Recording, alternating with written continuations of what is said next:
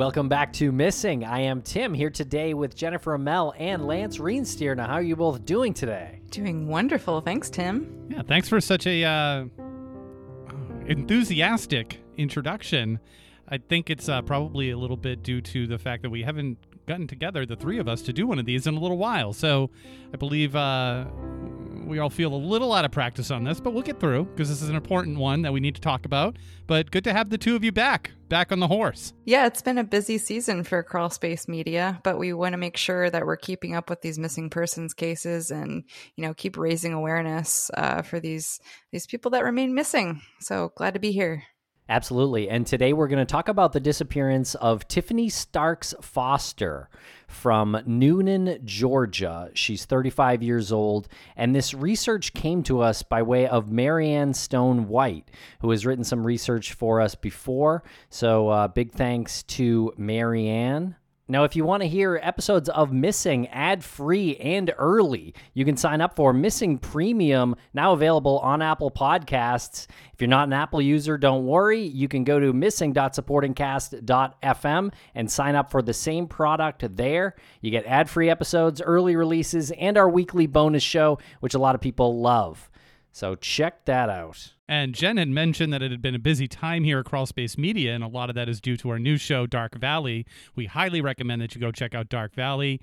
And you also get those episodes ad-free as well in that bundle package when you subscribe. So added bonus there. You'll get the first 7 episodes. There'll be a little bit of a break, and then you get the remainder of the season, all ad-free, plus some extras along the way. Absolutely. Okay, we're going to cut quick to commercial here, and we'll be right back to speak about the disappearance of Tiffany Foster.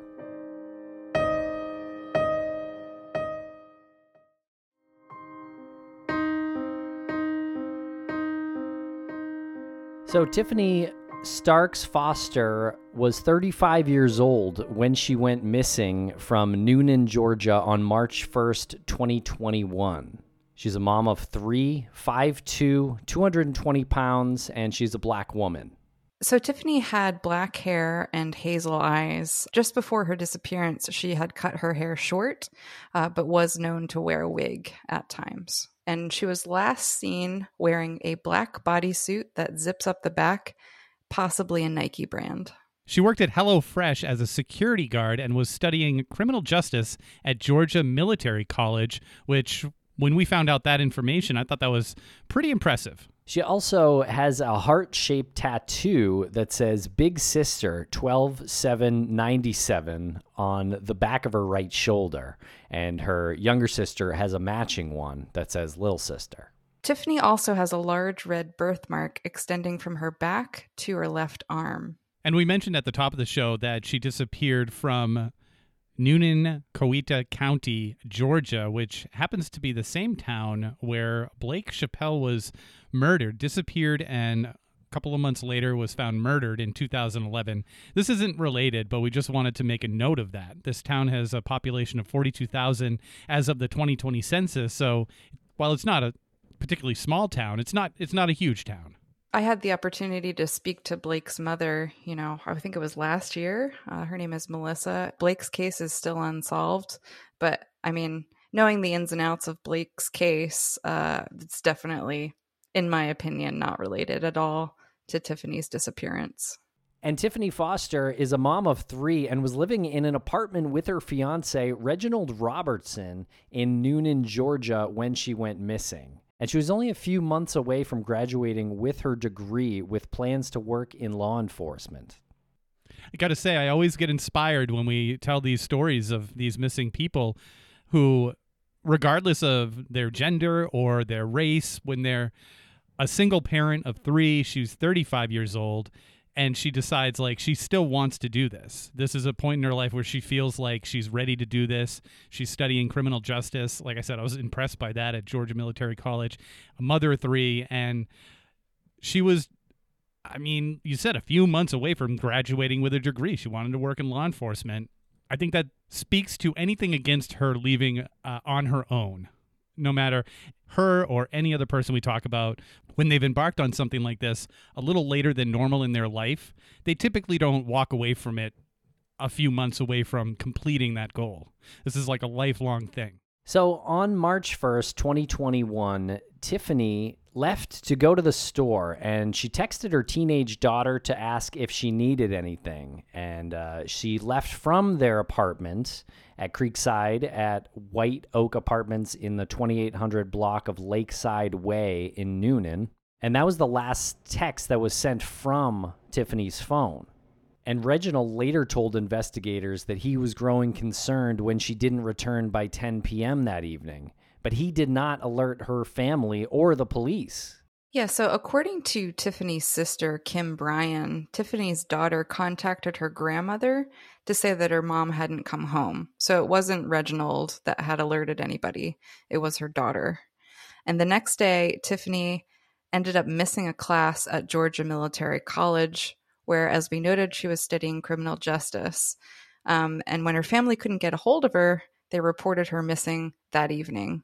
I think this speaks to how kind of regimented Tiffany was. Like, she wouldn't miss a class, she wouldn't miss work, and that was super out of character. So her family was immediately concerned that something bad had happened. Well, almost all of her family. And people who knew her must have known, obviously, how regimented she was, given her workload and her studies that she was doing. And to not return home by 10 p.m., I wonder how long Reginald would have to have gone before thinking something was seriously wrong here. In the past, like if she had missed a time that she said she was going to be around, like would he start getting nervous after a half hour, or would he start getting nervous after 7 hours? Yeah, great question. And so Tiffany was driving a gray 2020 Nissan Altima, and that was something that she was proud to show off to her little sister, who was her best friend, and that's Kim, who we mentioned earlier. And Kim remembers poking fun at Tiffany, saying it was about time she got a new car, but also telling her how proud she was of her. And Tiffany's car was found 1 week after she disappeared. It was found on March 8th in College Park, which is a suburb southwest of Atlanta and about 30 miles from her residence in Noonan. So several of her personal belongings, including her purse, debit card, and keys, were found in the abandoned car. I think when a car is found of a missing person, you got to ask, like, why is that area important? Was it just convenient to, whatever had happened, like off the highway or something? I do see on the map, we know that her phone pinged north, going north around Amlajack Boulevard, and that's heading right north up I-85, which will lead to Atlanta. College Park, where her car is found, is like 31 miles. It would take about 45 minutes to get there. So what this makes me think is that perhaps this area was important to either Tiffany or whoever had something to do with her disappearance. Like a known area, a place that they had frequented in the past often? Yeah, it's possible. I mean, if you think about it, so say foul play is involved, unfortunately, in Tiffany's case, if you're going to dump a vehicle and you don't want it to be found, you're probably going to choose an area that you either know pretty well and it's not like a highly trafficked area, or you're going to hide it deep in the woods, like off the highway or something. Because it was in a suburb, it makes me think that whoever dumped the car knew that area, if that makes sense. Yeah. Essentially, like, you're either going to get rid of the car, burn it, sink it, put it in an area in the woods where it's not going to get found for a while, or you're going to leave it somewhere where, I guess you're right, yeah, you'd be familiar with. Mm-hmm. Maybe it's even near someone's house that you know and trust, right? So they can keep an eye on the car. Everything's still in the car, though. Purse, debit card, keys. Yeah, her phone was never found, and it was last active at 2:58 p.m. on March 1st, the day she went missing, as you noted, north of Amlajack Boulevard. So Tiffany's apartment was like about 3 miles southeast of this location of the last ping. I did know on the map that there's an Aldi grocery store just east of I-85, which seems to be like the closest grocery store to her home. I mean, again, this is not confirmed that this was the place that she was heading. It just seems perhaps most likely. For her phone to ping off the, tower in that Amlajack Boulevard area, I mean, that's on the other side of the highway. I don't know what the radius of the tower is or if it was like triangulated or something. I have no idea like how specific that location is. But if it was north of the grocery store and north of her home, that means she was headed away from home, or at least her phone was. And it was 3 days later on March 11th that Tiffany actually missed a flight to Texas. This is a flight that she had planned. Her family insists that she was happy, having gotten recently engaged. She was nearing graduation, all of these things that we had spoken about earlier, and ready to begin her new career in law enforcement. And most importantly, they maintain that she would never abandon her children. See, that's something that we haven't mentioned yet either. She's going to school, doing these things to better her professional life, but she has her children.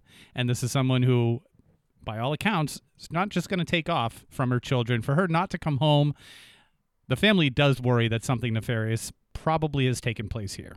And I think due to these circumstances and due to like the behavior of Tiffany before her disappearance, the investigator on the case, a guy by the name of Scott Kilgore, he told the Noonan Times-Herald that these circumstances made him suspect foul play in Tiffany's case. And soon after Tiffany's disappearance, her family and fiancé held a press conference, pleading for information about Tiffany's whereabouts and her safe return. And here's a quick clip of Reginald Robertson at this press conference. I'm her fiancé. And if anybody do know anything, could you please, contact this office and let them know.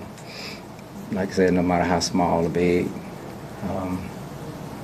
because it's just unusual. She would never not go without talking to those kids, Even me, she would not go without talking to me, When was the last time, sir, that you heard from her, and what was that about? When she left from home. She left me and her daughter at home. We haven't seen her, Further we know, she was just going to go run errands and do some things. Her sister, Kim Bryan, later reported that something felt off with Robertson during the press conference. She was quoted saying, "The vibe, the energy, like something in me just said he knows more than what he's doing."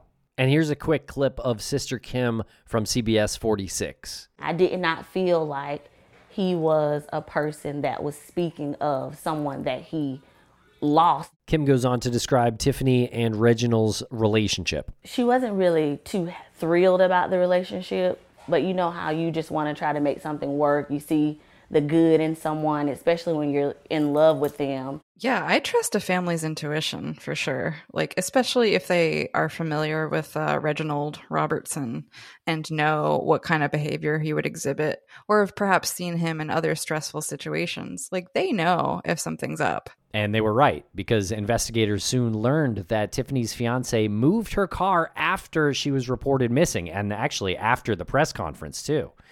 And on March 30th, he was arrested and charged with theft by taking for moving Tiffany's car. And the arrest occurred after this press conference where Robertson made this plea, and he was standing right next to Tiffany's family. Man, if he did have something to do with Tiffany's disappearance, like, that's a lot of nerve to stand next to the family and do that. I mean, I gotta say, it doesn't look good for him moving the car after a missing persons report was filed, after they're doing press about her disappearance and stuff. I wonder where the car was before he moved it. Was it at their apartment? Was it at the grocery store? Like, I have no idea. Yeah, good questions. And Robertson is now charged with kidnapping and assault, both of which occurred during a domestic incident with Tiffany back in November of 2020 before she went missing. And he is currently being held in the Coweta County Jail on no bond for the kidnapping and assault charges. But it appears he's no longer being charged with the theft by taking, although it's unknown why that was dropped. Yeah, it's an interesting series of charges here. Let's dig into this kidnapping and assault. Yeah. This is due to a domestic incident involving Tiffany. So we already know that there's a history of perhaps violence or abuse in this relationship. And honestly, like any investigator worth their salt is going to look at that abusive relationship first in a missing persons case, or hopefully they will. Yeah, this is interesting. So he's currently being held in county jail, no bond, on this charge, this kidnapping and assault charge, or kidnapping and assault charges, correct? Yes, that's what he's being held for.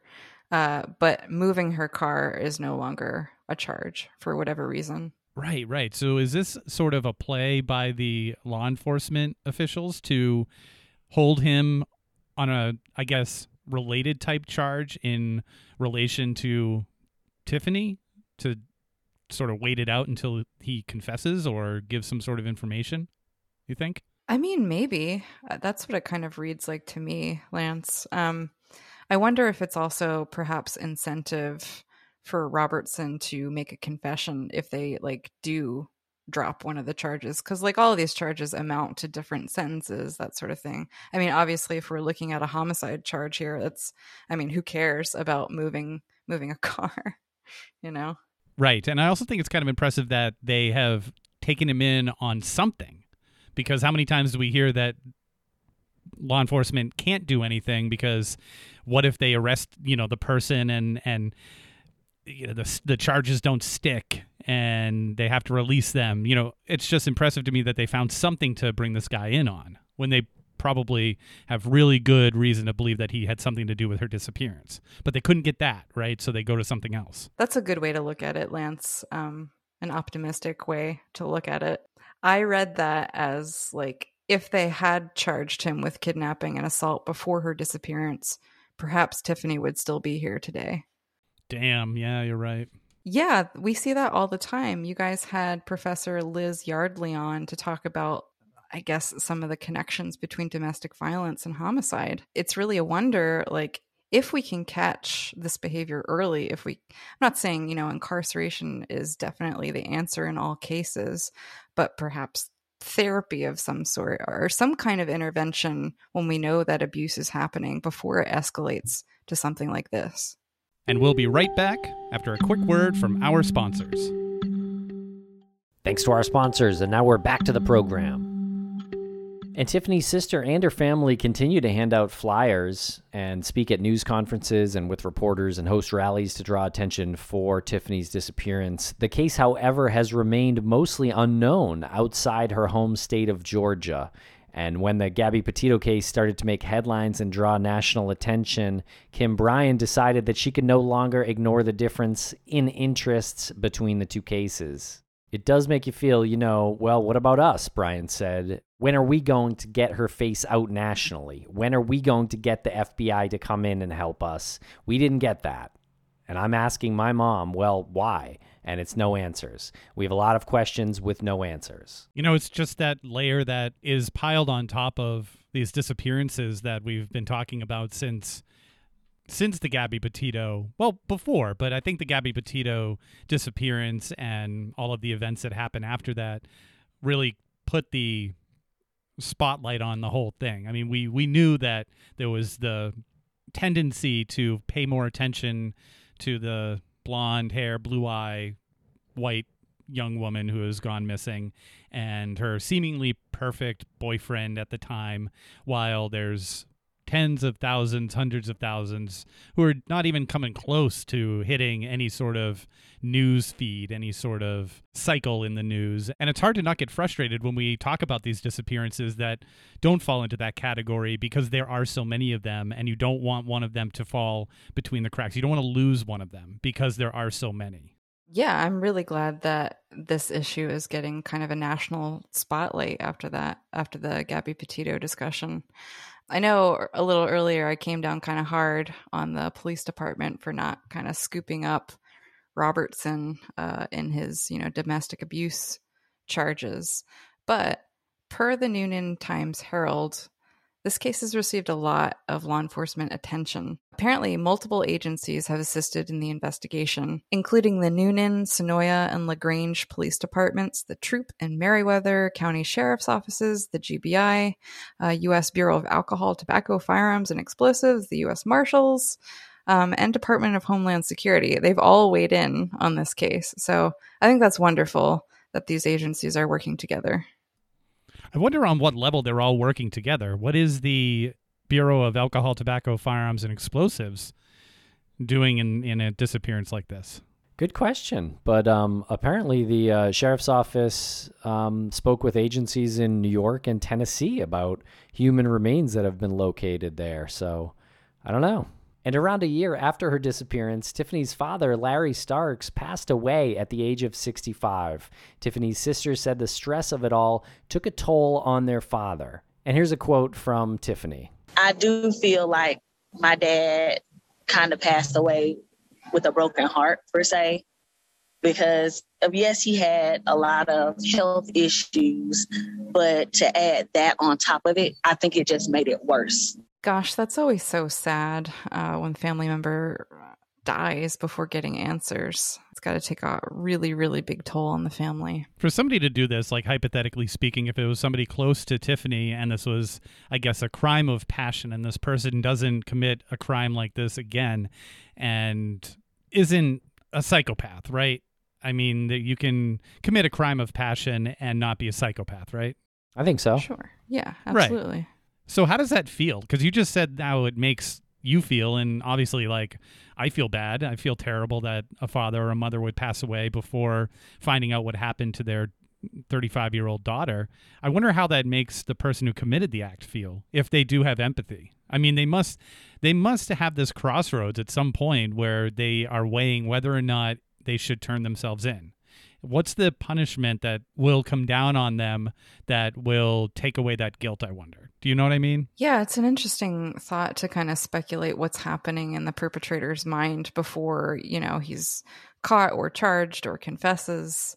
I wonder, because you're right, Lance, to mention that it's not like total sociopaths who commit crimes. It's, it can be anybody if given, the right circumstances. And I'm not saying that, gives anybody a pass for committing a violent act like potentially happened here. But yeah, there's got to be some heavy, heavy guilt happening in whoever's responsible's heart. Whoever's responsible has to be weighing it out, right, in their own head. If I confess to this and I am subsequently incarcerated rightfully, and I give the information that provides answers, I'll know that the family now has this at least bit of closure where they can move on and not be wondering all the time and torturing themselves. Is that enough for me to get rid of that guilt and accept my punishment and live out the rest of my days, or however many days I'm assigned to in prison? That just must be what's going through their heads, I would hope. Yeah, I mean, hopefully you're right, Lance. I mean, not only is it the right thing to do, the moral thing to do to give this family closure, it's also incentivized in the legal system. You'll get a less harsh sentence if you confessed and, forego a trial and, do the right thing. But if we're talking about Reginald Robertson, who is currently in prison or in county jail without charges from assault and kidnapping that happened before Tiffany went missing. So for him, he's free on the missing person charge right now. And I think if he keeps his mouth shut, he is probably going to get released at some point. Well, yeah, but that's such a short game, right? Like he might be released now, but if and when they collect evidence that Tiffany was murdered and her body, discarded somewhere, they're going to come down hard on whoever's responsible. I think that ship sailed when he was disposing Tiffany, if of course that's what happened. But there's so many decisions he would have had to have made to do that, to drive her there, to put her there, to hide her phone. Like, I just think any empathy that he may have had that pushed him towards a confession was gone several decisions before. One thing I'm wondering about is kind of the timing of this. I mean, while it looks pretty bad for Reginald to have got rid of her car after the fact, I was wondering if her kids were home at the time. I know she had texted her teenage daughter. Did they live with her? Were they in the house at the time? Did the kids see Reginald leave the house at any time during that window? Did they get into a fight outside of the house? Did he meet her somewhere? I'm just wondering about the opportunity to do something to her, because, I mean, the only thing we know is that she left the house around 2:45-ish and then didn't return. Right, and the last communication of any sort was that text, correct? Mm-hmm. Yeah, and their phone pinged not long after. And so it was apparently shut off at that point. Yeah, again, if it was Reginald, then he probably would have needed a ride or would have had to do something if he was moving her car, right? I don't know if he's getting a ride or taking the bus or something. Well, yeah, sure, but that was like, a week or two later. That was a different time It was, period. it was way later. It was like at the end of the month or something when the car was moved. So he had that vehicle ostensibly, maybe, to get around in. What I'm wondering is like if Tiffany was murdered, at what point was she murdered? If it's Robertson, what opportunity did he have to encounter her outside the home so the kids wouldn't see anything? And how did he get there? Yeah. Where was the car in the meantime? Right. I don't know. No, I understand your point. I also wonder if Reginald had help at some point, if he is who is responsible. I don't know how he would have been able to meet Tiffany and then move her car, move his car. I don't know. Seems difficult to arrange. I mean, he would have had to have had help. Yeah, I think because so. if he dumped the car 30 minutes away, how's he going to get back home? Unless there's like a bus or something. I don't know. Doesn't this just suggest to you if something happened to her, her body was put in the trunk of the car or was left with the car for a period of time, and then the person went back, disposed of the body, and brought the car to a location where it would be found? Because why would you move the car? If you had the car away and no one knew where the car was, why are you putting it into an area where it's going to get found? Yeah, I don't know. That's a good point. I would hope that, law enforcement did some kind of forensic processing of the car. And maybe they did. Maybe they did find some, evidence of Tiffany's remains being in that car or evidence of foul play or something. But I imagine if they did find it, they probably wouldn't release that information if charges are pending. Right. They're waiting to file the charges if that is true. So that would be great if that is the case. I wonder if him being in jail is a way for him to just be in one spot while they did their work and no risk of him fleeing or potentially destroying any evidence. And the clock isn't ticking on a murder charge at this point. Yeah. But I guess they don't know for sure. Like Tiffany could still be out there somewhere and in danger, maybe. And we'll be right back after a quick word from our sponsors. Thanks to our sponsors, and now we're back to the program.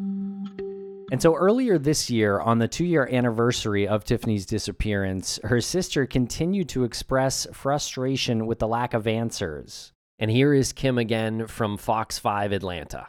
It's still just surreal to us. I know for myself, I don't want to have another anniversary like this. I don't want to keep having these anniversaries. I wish that we could find her. And Tiffany has been featured on the cover of People magazine along with 7 other missing mothers from around the U.S.